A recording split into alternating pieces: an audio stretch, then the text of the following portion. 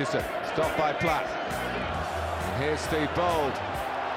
And it's Adams, put through by Bold! Would you believe it?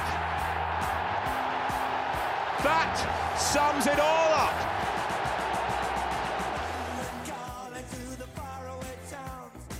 Good evening and welcome back to the brand new football podcast That Sums It All Up. This is your host Alfie Steiner. I hope you are well.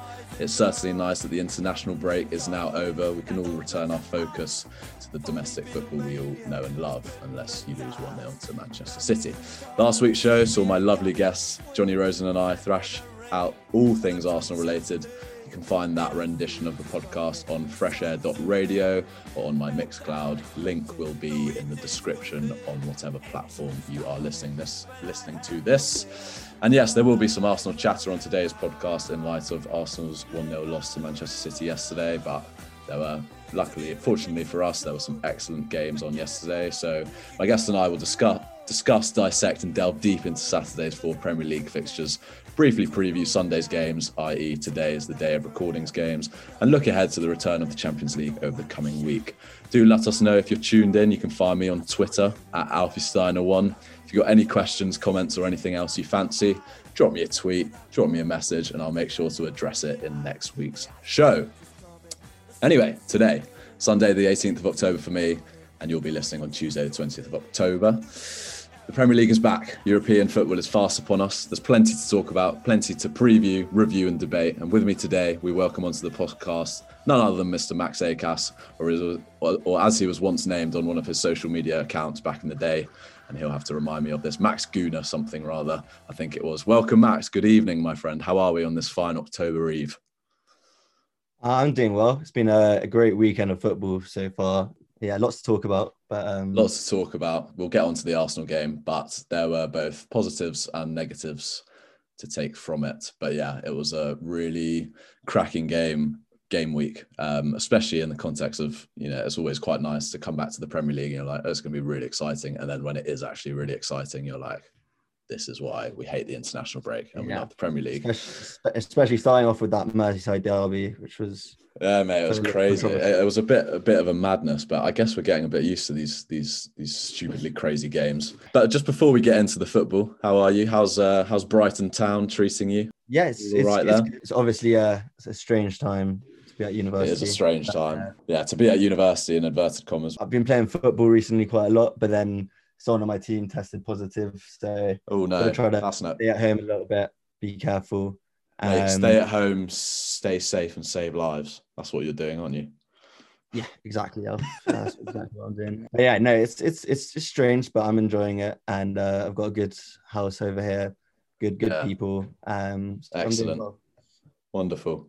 And how did you find the international break? I'm sure you're as relieved as I am that the Premier League and normal service has resumed. Yeah, no, absolutely. I mean, England have been pretty shocking to watch, to be honest. It just, you know what? I tuned into one of the England games and it reminded me of just why I never really care about watching England. It was just dull.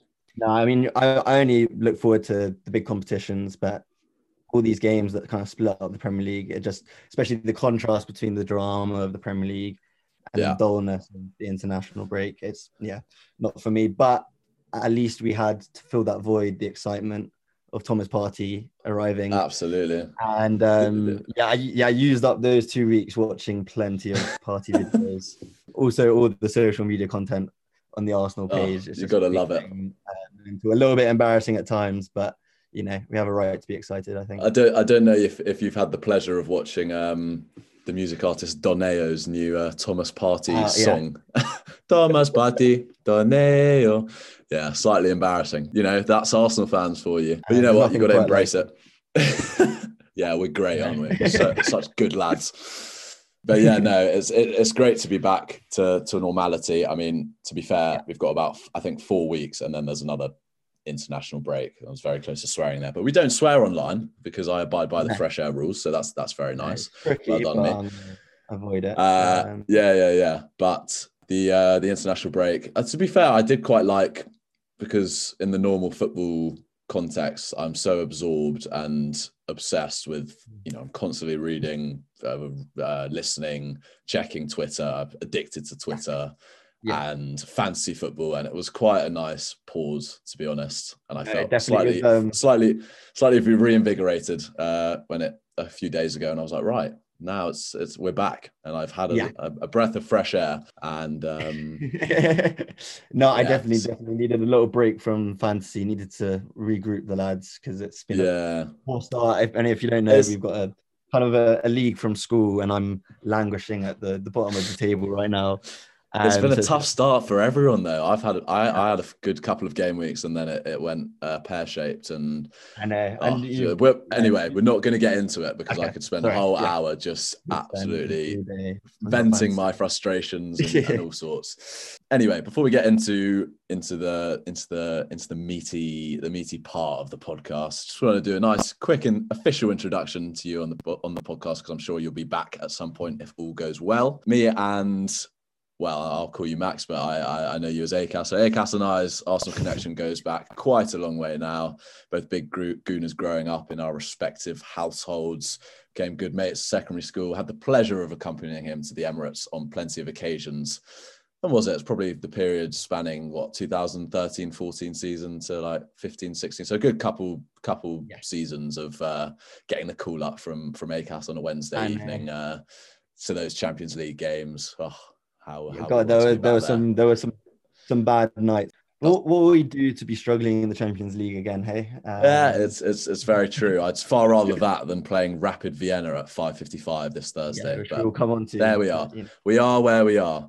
Anywho, back to Akass and I's footballing career and our friendship based around football. We used to play together for the UCS 4 teams. What days out those were, battling out on FIFA 15, watching Arsenal together. As you say, there's been some great days and absolutely terrible days. I remember in that 2013-14 season, I came to yours to watch both Arsene Wenger's 1,000th game in charge, where we lost 6-0 to Chelsea, and we also lost, was it 5-1 to Liverpool? Change in that season. I remember we were top, and then we as always crumbled and capitulated and crumbled and did what we were classically renowned for doing. As you can imagine, we always have plenty to talk about football-wise, so it's a pleasure to have you on to the podcast. I'm sure you'll be a regular fixture, and thank you very much for joining me. So, yesterday's fixtures, Saturday. Which ones did you watch? Did you watch all of them? I watched the Liverpool game, of course, which was great, but then I wasn't willing to fork out that $14.95. Mate, bargain. Why didn't you do that? Yeah, and it was a great game in the end, but I can't do that. $14.95, and then also for the United game later. I'm not paying that much to watch Chelsea on United play. The Chelsea game was good in the end, but I watched the highlight. I mean, it's classic Chelsea, really. I think it's obviously good for them that Werner and Havertz getting off the mark, especially Werner. Absolutely. Will give them a lot of confidence going forwards, but they look so shaky at the back. I mean, that second goal from Southampton. Mate, well, I'll tell you what, we'll get onto it. Just for our listeners, yesterday, which was Saturday, there was the early kickoff Merseyside derby between Liverpool and Everton that ended 2-2. Chelsea Southampton, which ended 3 apiece. Then Arsenal lost 1-0 to Manchester City at the Etihad, and United managed to thump Newcastle at St. James. Well, it's not even St. James's Park anymore, isn't it? The Sports Direct Stadium or something like that. Yeah. 4-1 with a late flurry of goals from the excellent Bruno Fernandes and Marcus Rashford. But we'll get on to that. The obvious place to start for us, as we're both big Arsenal fans, would be Arsenal. But we're actually going to start with the Merseyside derby. It ended 2-2, as I said, albeit with a late Liverpool winner being ruled out by virtue of a hair-length offside. My head was in my hands because it was such a great game, such intense energy, such a brilliant sporting spectacle. And then you have, just the margin of that. I can't remember who it was. Was it Robertson or Mane?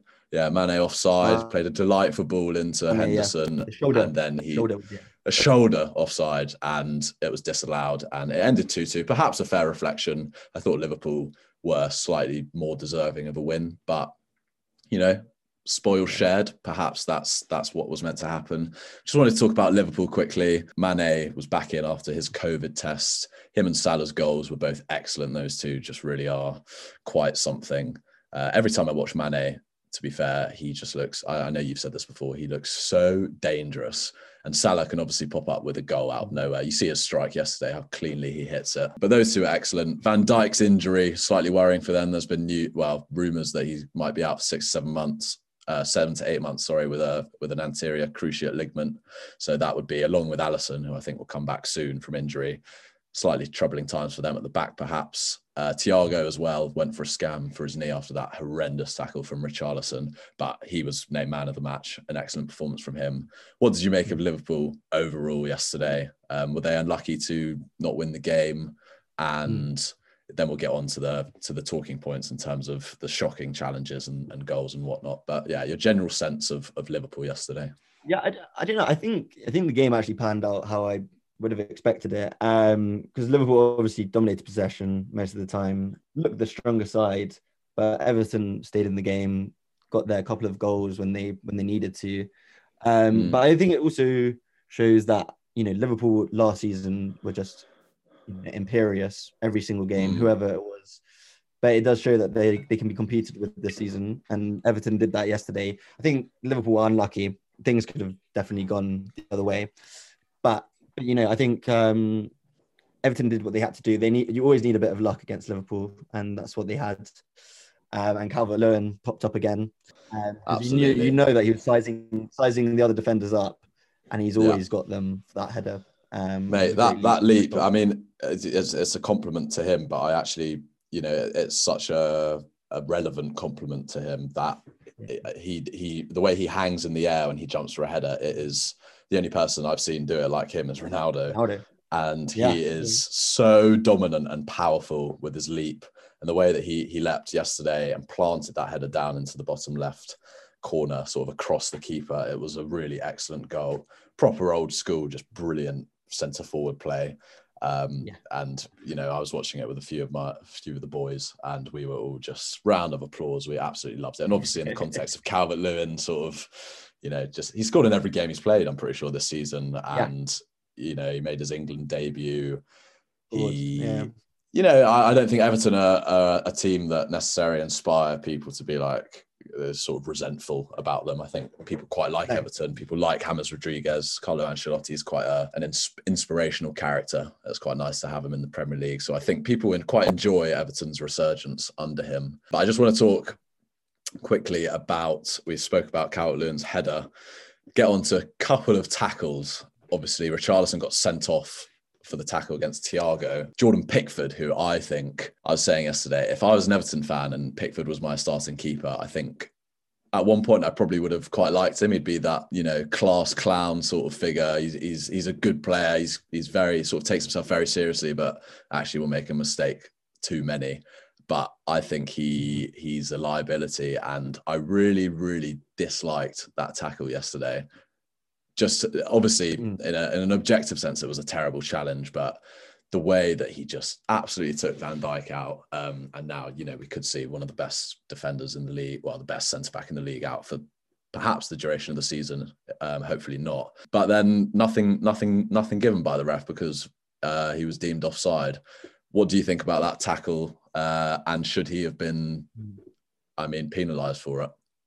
Well, yeah, no, I think yesterday's game summed up Pickford quite well, actually. And I think it showed that, he made some outstanding saves, actually. His reactions were really good. But that's where he's good, isn't he?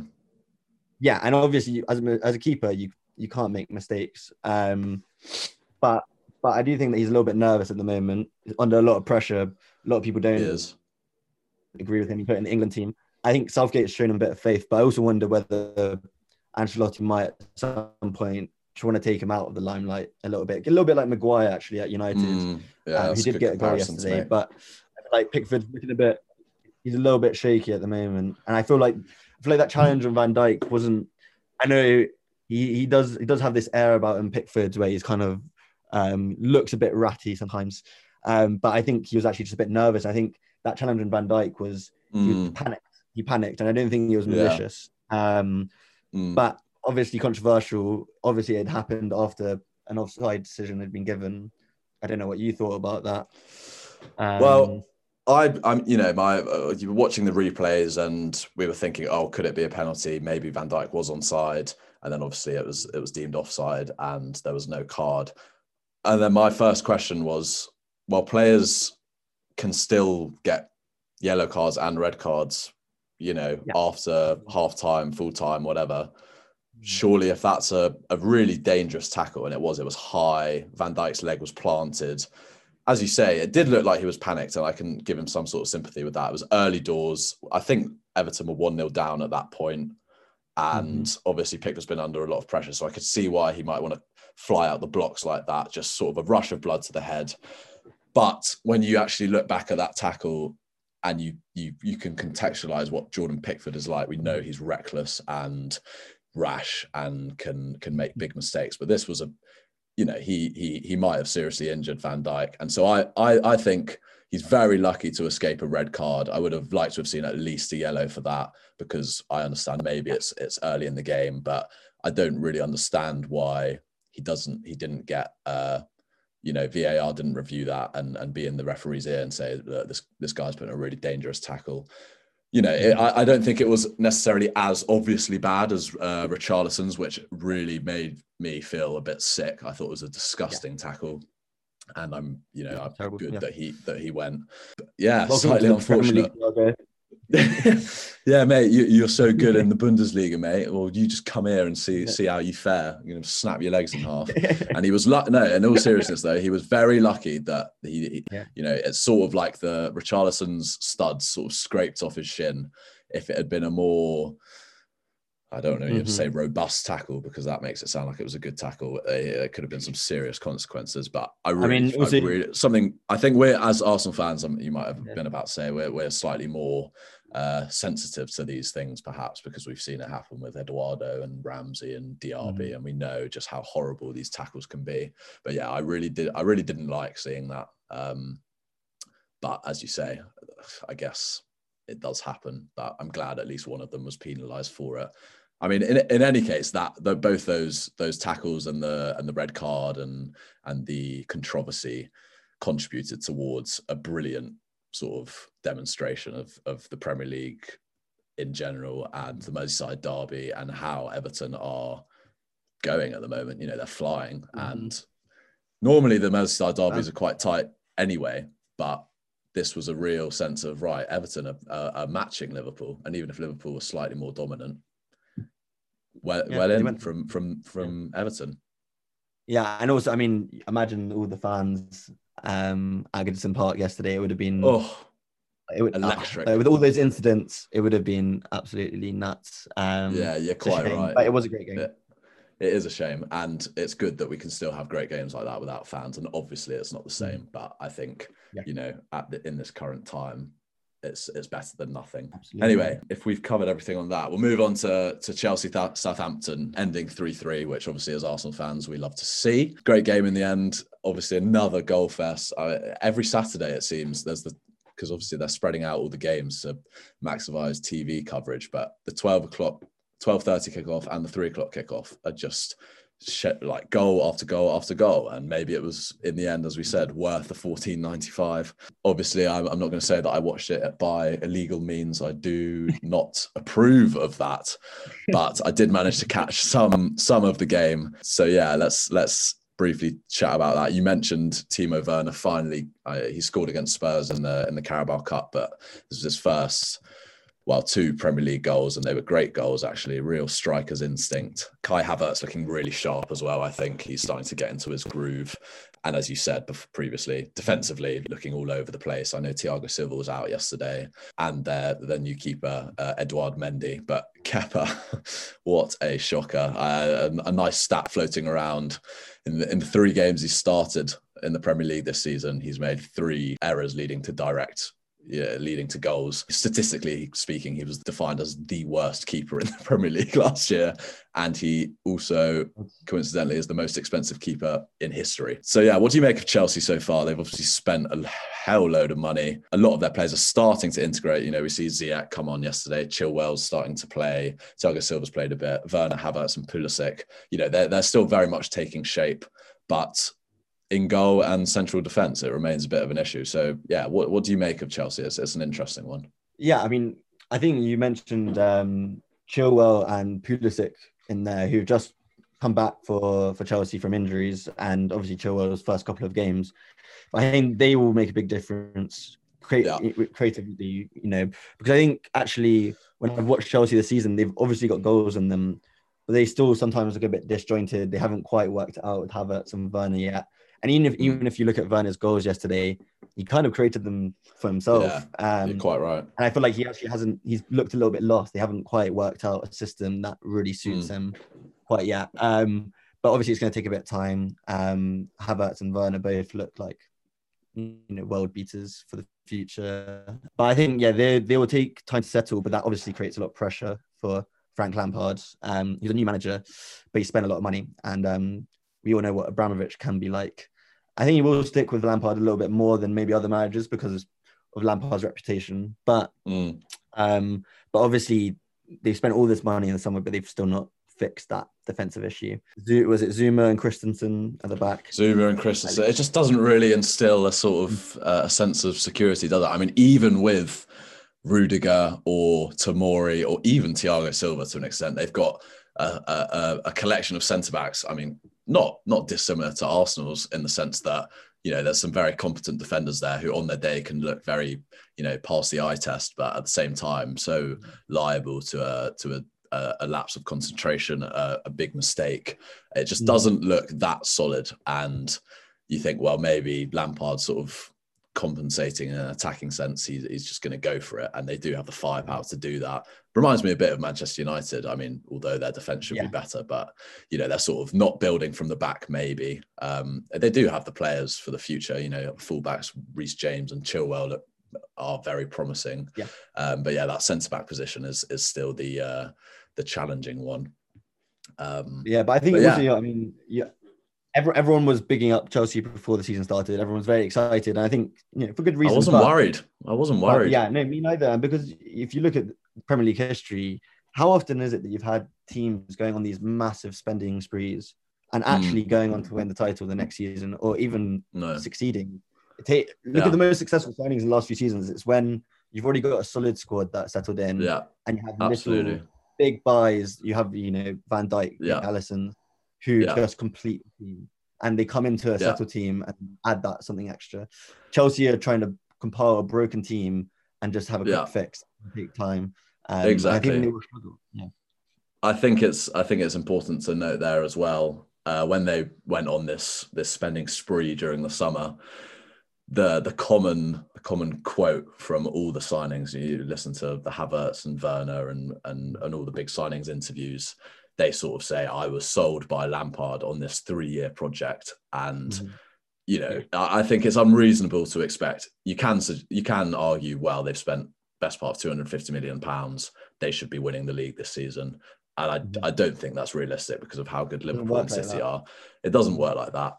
And so there is a bit of an unfair pressure. And we do forget that, Chelsea had a transfer ban for a while. They've sold very well. So they were sort of overdue spending, I think, and Abramovich backed them. But, this is a team who over the next few years, perhaps not this season, they should definitely get closer on paper to Liverpool and City, which I'm not sure they'll do to the extent to which maybe the spending would suggest. I think they're very much going to be in the battle for top 4 as opposed to like making up ground on the top 2. But over the next few years, I think we can expect to see them properly going for it. And I do think come next season after, if Lampard can do it, I don't know if he's the right guy going forwards, but I think he will get the time, and he does deserve the time. He did a great job last year, to be fair. But I'm not overly worried about them because it is going to take time, and they've spent a lot of money, which gives Lampard a bit less of a margin for error in a way. There is more pressure, even if he's going to be given more time. But I'd like to see Chelsea, some of those big players. I like the idea of having good players in the league. Ziyech, Werner and Havertz, even Pulisic are all very exciting players. Yeah. As long as it doesn't come at a cost to Arsenal, then I'm all for Chelsea having a go. And I'd quite like the idea of Lampard doing quite well at Chelsea. It would be a bit slightly different to, previous managers doing well there. It's a work in progress, which I quite like. It's quite funny sort of seeing Kepa in goal, leaking goal after goal. And it was a bit like Arsenal, Southampton.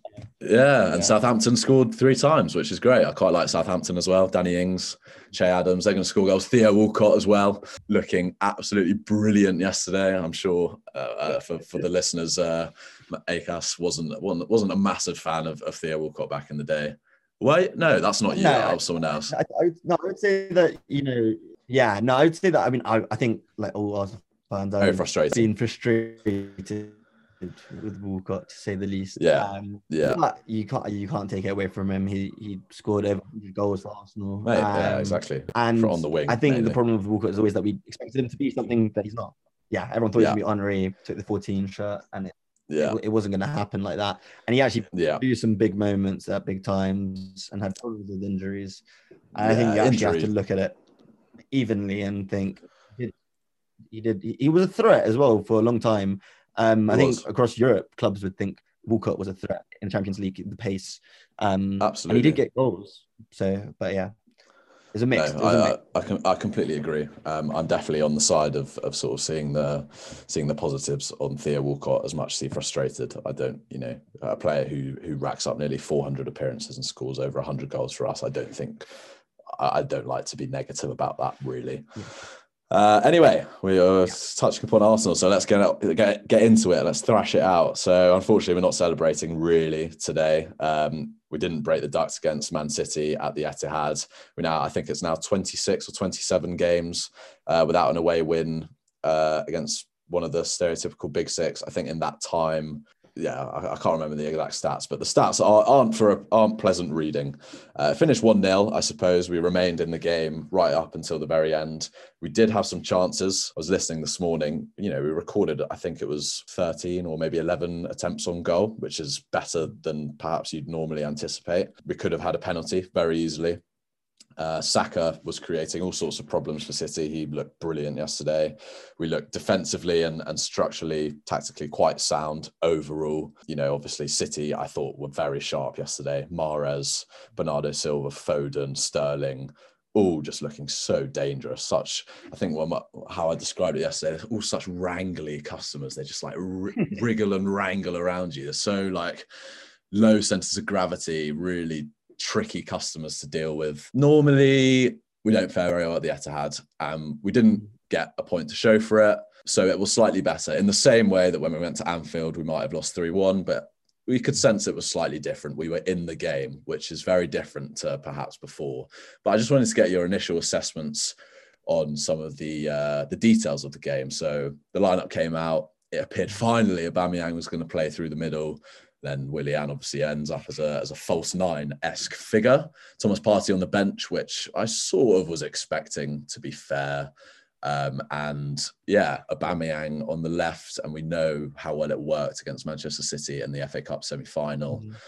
But it doesn't really seem like it's working at the moment. So do you have any thoughts about those things, the way that Arteta set up initially? I mean, I think overall you could say that the Willian project didn't work yesterday, but I think look, we're far worse sides man for man than City are, and if you look at our results, big results against Liverpool and City we've won in the last few months, I feel like it's always come from a little bit of tactical genius from Arteta by taking a risk, by spotting little sort of weaknesses in the opposition side, but it's hard to repeat those kind of patterns of play every time because they work it out.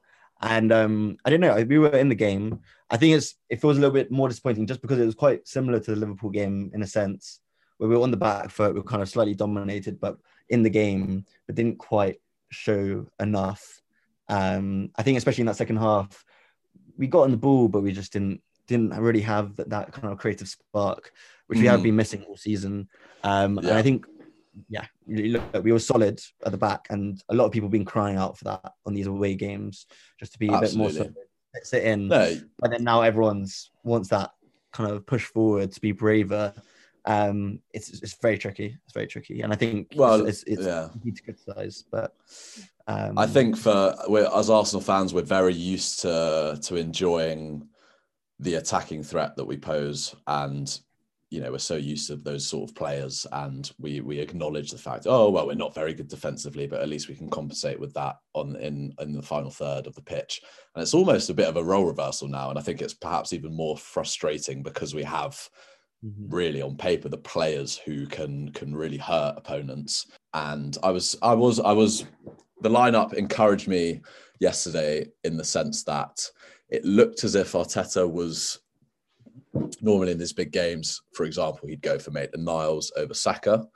He'd normally go for Lacazette and not Pepe. And this time, he tried something new with Willian, which, safe to say, I don't think worked. And as you say, maybe he thought he'd seen something, but it didn't quite work. But yeah, we did match them quite a lot. But the difference was that they were just excellent in that final third, and they had players who could pick the ball up from deep, take on a man, fizz it into the final third. They had that connection between those parts of the pitch, which, as you say, we're starting to see that we're really missing at the moment. But I suppose on the other hand, it is a positive sign that the general consensus, or at least the sort of reaction that I've seen, is that fans, even Arteta, the players, when we lose games like this now, there's almost an annoyance, a frustration that we know we're capable of getting something from these games, like we did, albeit for the opponent's dominance against, when we beat Liverpool and City towards the tail end of last season. But there's a frustration. You can forget. I mean, if you remember that win against Liverpool at home in the Premier League, we were very fortunate that game. We played last. We were getting dominated, and actually, it was the way that it had set us up to press. Have a targeted press on Van Dijk and Alisson, that we got our goals, and we got a bit of luck. And yesterday we didn't get that luck. We didn't finish our chances, and on another day we'd all be praising Hale Arteta. But it didn't go our way yesterday. But that's going to happen against the big teams. It is going to happen. 8 times out of 10 against City and Liverpool away from home, we're still probably going to lose. It's just whether we can compete and have a chance and see that there is some hope going into those games, because so often we've gone into those games and I'm just, in the last few years, it feels like a foregone conclusion, and that is the worst thing. It's very demoralizing, and it's not demoralizing. I feel slightly frustrated because of we've seen City's weaknesses this season. We knew that De Bruyne was out. We've showed that we can do it against the big sides. All this background build up of, can we break the duct? Thomas Partey arriving, the context would suggest that this was the time to go to the Etihad and maybe play and really lay down a marker. And perhaps this was a slight reality check. Arteta feels that he has to do something, tinker quite specifically to have a chance in a game like this, and it shows that the team is perhaps not at the level where we can really turn up at the Etihad and play this free-flowing sort of football, because I just don't think we have the team or the established connections in the team to do that. And I think Thomas Partey will grow into becoming a very important player in that sort of search for cohesion from the midfield and towards the attack. But I mean, Bukayo Saka yesterday, I thought, was absolutely brilliant. The way that he received the ball into feet and would drive past opponents, drawing fouls. He was really unlucky not to score. He was constantly on the move. His defensive work as well. I mean, all round, he was just brilliant. I mean, Gabriel was very good at the back as well. Yet again, I thought, albeit for a few shaky passes, but I thought he was very solid. We just missed, as you said, that creative force, that the cutting edge in the final third, the guy who's going to take the ball and carry it up the pitch. Alike to a Bruno Fernandes, and it does make me quite jealous at the moment. We don't have that player who will take the risk in the final third. And we've got, I think the closest we've got to those guys are Pepe, perhaps, and he's not quite that player, but Saka, who will bring the ball and try and create. But we don't have a Bruno Fernandes type player who he'll risk it in a way that Alexis Sanchez used to, in the way that Aaron Ramsey used to, and it's slightly frustrating when they lose the ball a lot, but we just don't have that in the squad at the moment. No. And it was a reflection upon our team played very well. I mean, very solidly yesterday. Everyone did their jobs really, but we could not maximise the threat on paper that is posed by Pepe and Aubameyang. They were so peripheral. I've started to see Aubameyang looking he looks almost slightly frustrated on that left wing. He's not really getting the ball. We haven't seen he's we're slightly surprised that we haven't seen any frustration, but he's just sensed it in his body language over the last couple of games. He's just not involved. He has no touches, no attempts on goal. So I just wanted to get your thoughts on, or is there any argument against starting Saka on the left, Aubameyang through the middle, and Pepe on the right in terms of having our most dangerous and creative direct attacking threats on the pitch, leaving, for example, Lacazette and Willian on the bench, who are more of the structural guys who will do a job for the team? Mm-hmm. Do we just need to go for it? What are your thoughts on that? Yeah, to me, that sounds, at least in the attacking sense, it's more balanced. I think playing players out of position, it can work for individual games, but in the long term, working as a fluid front three, getting to know each other and having those kind of little interplays, it's a lot better when players know their position. And I think, Saka has definitely proved his worth this season so far. He's been incredible. And also, I think you'd say he's almost certainly our most creative player, the one who has the most spark and also has a goal threat as well. And on the basis of last year, he was our top assist. Like, he's a guy who is the creative fulcrum of the team, in a sense. And he's actually out of Willian, Pepe and Saka, you'd say Saka's the most mature in terms of how he uses, how he gives it and goes, and how he chooses his passes. Such clever use of the ball. Willian and Pepe sometimes can be extremely wasteful. I think Willian was yesterday. It's unfair because he was not in his position. But Saka, I think almost because he's young, he's I think very conscious of how he uses the ball. He's very much been drilled into him. And I think he's been really good. So I think I would like to see him start on the left. I mean, I think you saw yesterday that teams are maybe working us out a little bit with Aubameyang on the left. It was too easy that you could just put Walker right centre back. He had him in his absolute pocket. It was a shame, but Walker was just unbelievable, so dominant and quick, and he always seems like that against us, to be fair. Yeah, and I would have liked us. I think we sometimes do look a little bit rigid on the pitch. We could have maybe made that front three more fluid. You could have shifted Aubameyang maybe to the right, Pepe to the left, just for 10 minutes of the game, just to cause a bit of confusion, see if their left side of the defence can deal with Aubameyang and his pace. I don't know. I think if you listen to Arsene Wenger, he always speaks about how he'd stand on the side of the pitch and he was never shouting. He'd always wanted to let the players have the freedom to be spontaneous on the pitch, which Arteta is kind of the opposite of, and I think that's fine. And I do like the passion he shows. But you would say that sometimes if things aren't going exactly as Arteta has planned, do we have those players who are going to take on a bit of responsibility and produce something out of nothing, produce something that the opposition is not expecting? And I'm not sure if we have that right now. And is it perhaps a case of, look, as much as anyone, I think I like the idea of starting Pepe and Saka with Aubameyang down the middle, primarily because it would sort of have on the pitch these guys who do have that capability of producing something special and being spontaneous in the final third, and perhaps, a word that I've heard used is like jeopardy. There's a bit more risk in the final third, and as you say, it's so regimented and structured. And perhaps, look, maybe Arteta is, it's very easy to look at it, and I think maybe it's a very valid interpretation of it, is that Arteta is perhaps too regimented. He's trying to create that perfect goal with the movements, and you stick to your position, and that's it. And like you say, he's shouting from the touchline and stuff. But maybe it is a case of beating that into the players first and foremost, laying those really solid foundations, and it might not be pretty for a while. And maybe he wants to build a team who have that as their base, and then after that you start developing the more expansive attacking patterns and you work on it. Because we say that it was great, obviously, Wenger giving the freedom to the players and letting them do what they want, and I think that went on too long, and maybe that needs some a bit longer term correcting. But I do agree with you. I think if we had a creative sort of link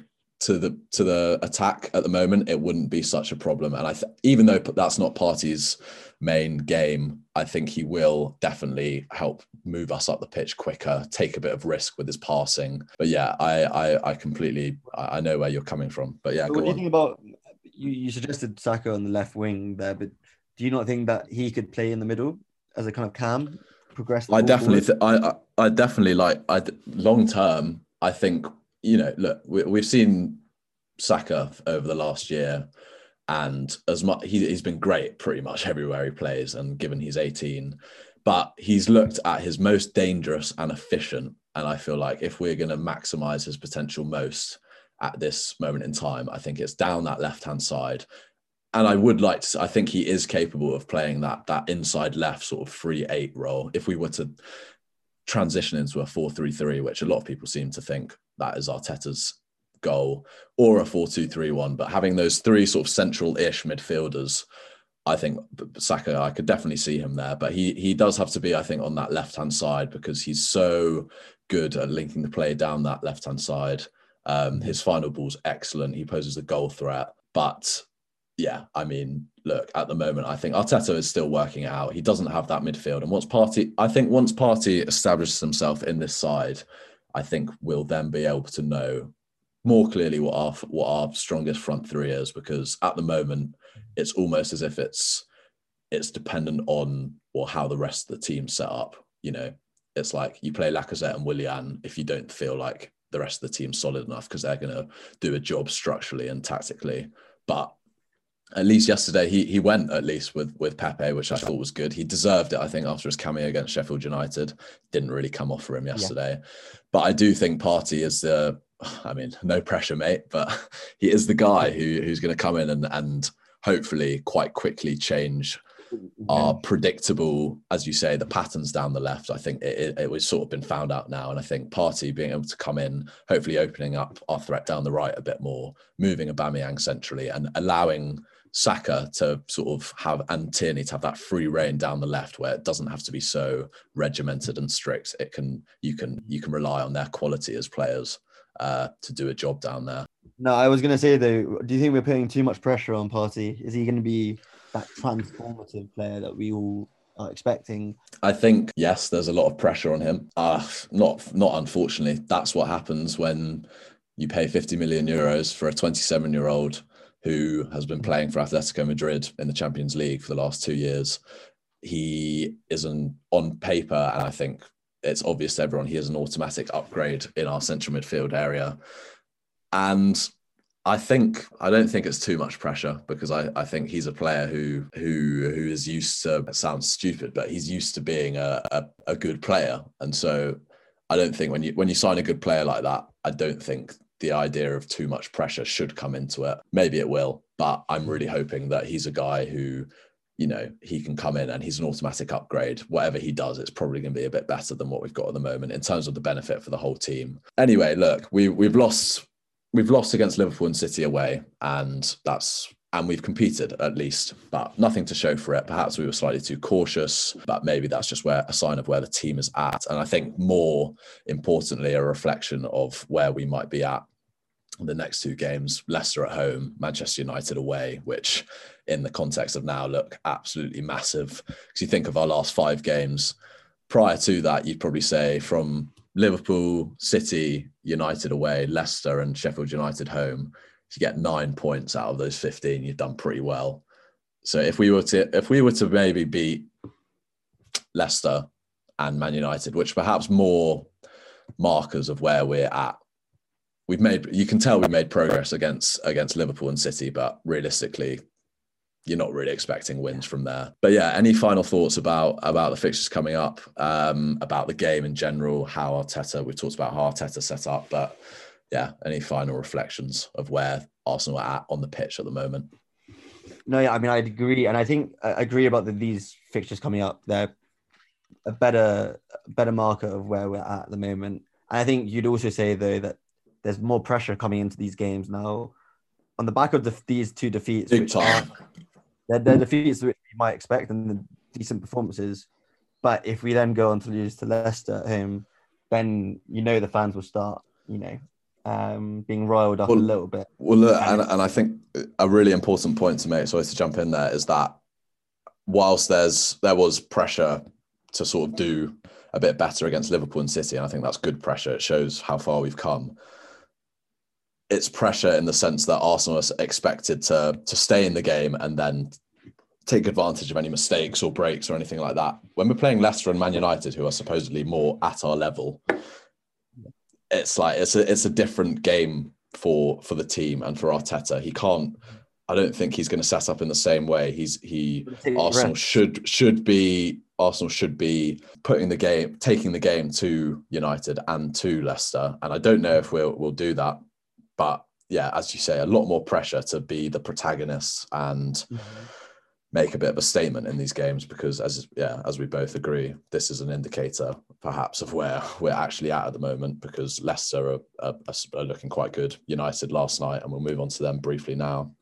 United look very, very sharp going forward, which, we're just not, we don't have at the moment. But yeah, points as well. We need the points.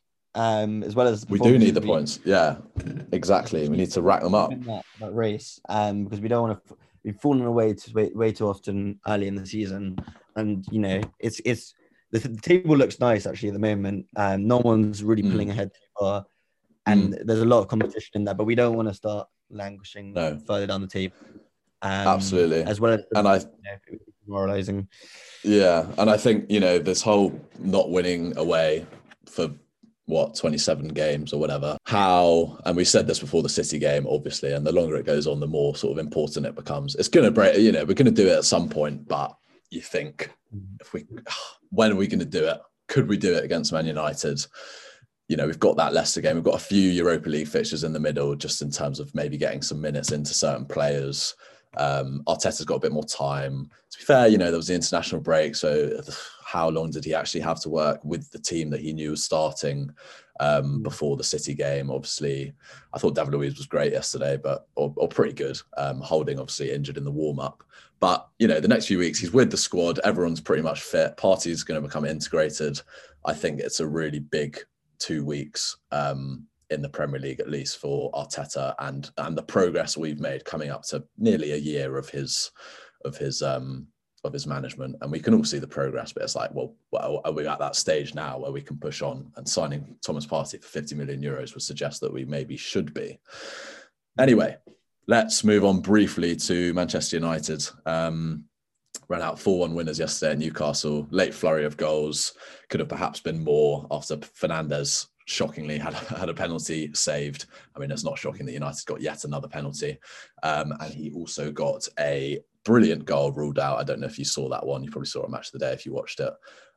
But in the first half, Mata was judged, I think, slightly offside, and Fernandes took it up on the left-hand side and absolutely planted it from about 20 yards into the top right-hand corner. But Rashford was looking as sharp as I've seen him for a while. Bruno Fernandes, typically excellent, was just so forward-thinking. Can't help but envy, as I said before, having a player of his profile and how much that would help us out at the moment. But yeah, general thoughts on United. They weren't full strength in a sense. It was a surprise to see Mata start, but they had Pogba on the bench. They've got Alex Telles and Cavani to come in. Maybe, who knows if they're strengthening. They do strengthen the squad. Greenwood was out yesterday. Martial suspended, and obviously it was a disaster last week against Spurs, and now looks pretty good again. What are we making? In the same way I asked you about what do we make of Chelsea, what do we make of Manchester United at the moment? They are dangerous going forward. I think they'll have rubbish periods perhaps in the season or poor games, but they've just got so much up top. I think they're dangerous. What do you reckon? Yeah. No, I mean, I do think United's team is actually very strong, and I think there's no excuse for Ole now this season. I think if you look at the players they've got up top, Rashford, Martial, Fernandes, Cavani now, Greenwood, and more. You got Mata on the bench as well. Van der Beek, Pogba, Van der Beek, yeah. And I mean, that midfield as well is pretty strong, you'd have to say. And they've spent all this money on defenders, on Maguire.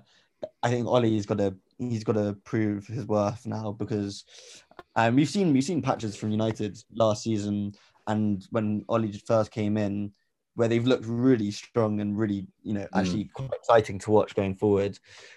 but you start to question, with their inconsistency, is that down to Ollie? Does he just have a good group of players and then they have a good, few games and they're kind of a confidence team?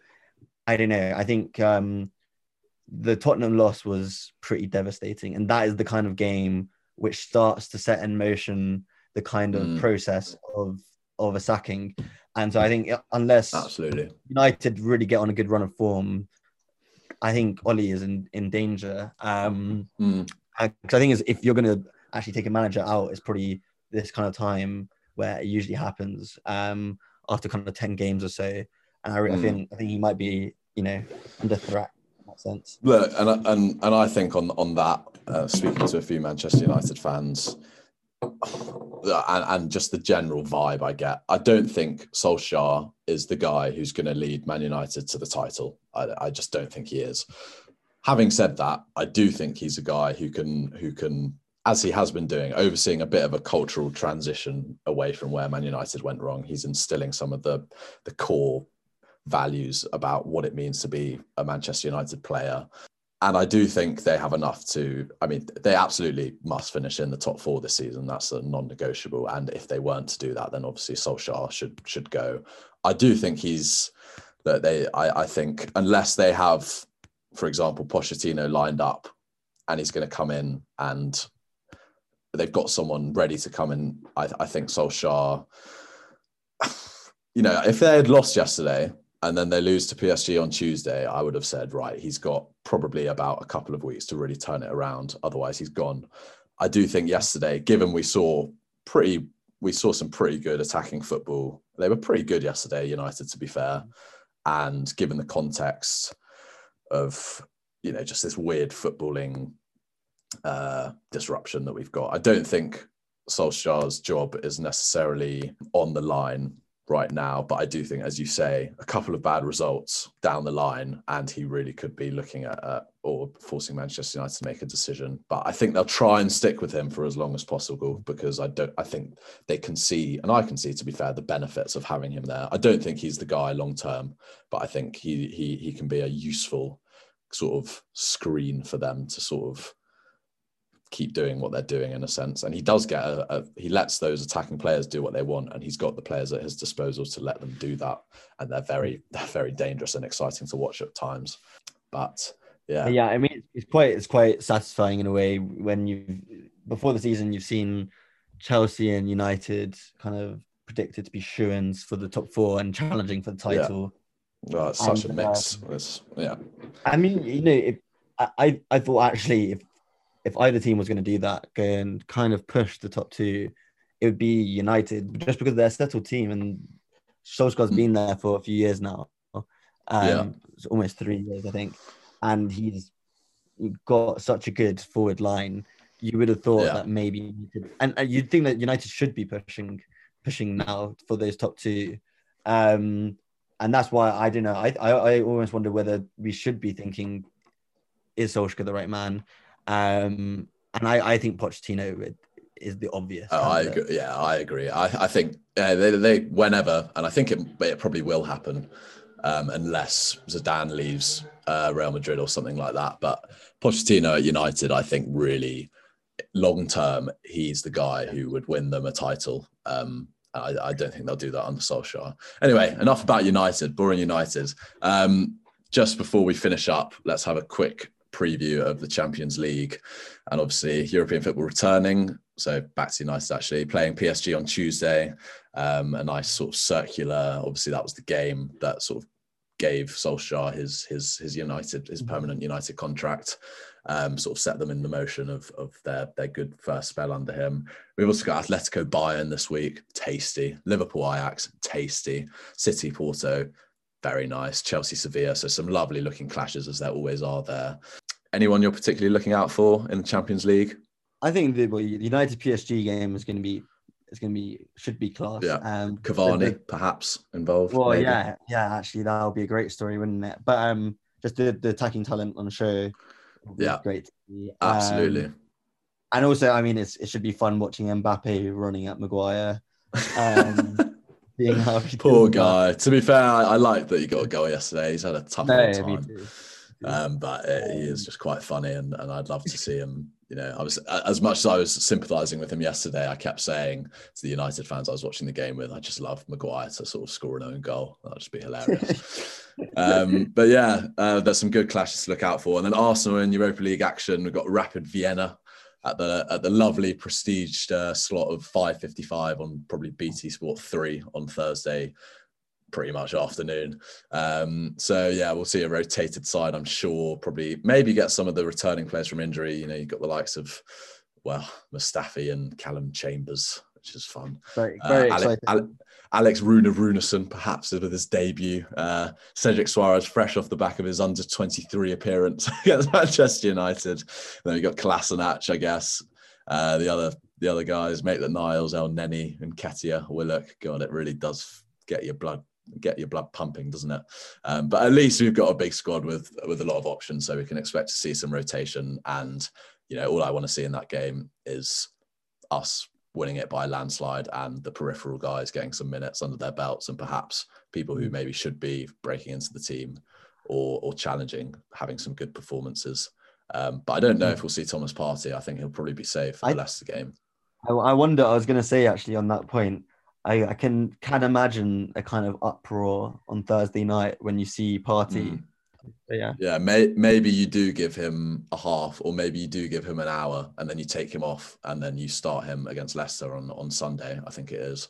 But yeah, maybe he does need some minutes. Having said, I'm going to completely turn around what I just said. I expect him to feature on Thursday to some extent, but we shall see. It's going to be yet another good week of football. Obviously, next week we've got Leicester, I think it is, on the stupid £14.95 pay-per-view on Sunday evening at 7:15, which is just great. But I'm sure we'll find a way of watching that, albeit paying money or not paying money. Obviously, pay the money. Anyway, we're going to wrap it up. Thank you very much, Akass, Max, to our listeners. I'm sure you'll be back on the podcast in no time at all. It's great to have a nice chat with you. Second nature to us, really. Didn't really feel like we were recording a podcast, to be honest. No, not at all. Not at all. It's just like the old days, to be fair. It's been a good excuse to actually have a little catch up on Arsenal and all things. Yeah, exactly. But yeah, I look forward to coming back. Absolutely. Well, we'll definitely get you back on at some point because I'm sure that, as listeners would agree, you provide a lovely little perspective into Arsenal and football in general. And anyway, to all my loads of thousands of listeners, we'll be back same time next week on Tuesday at 6:00. Your feedback would be much appreciated. If you are listening and want to get involved, if you're a football fan, Arsenal fan, whoever, send me a message. We can definitely get you onto the show. Send me your thoughts, questions, anything else on Twitter. All links will be found in my Mixcloud and Fresh Air descriptions. And until next time, take care and see you next week. Hutchison, stopped by Platt.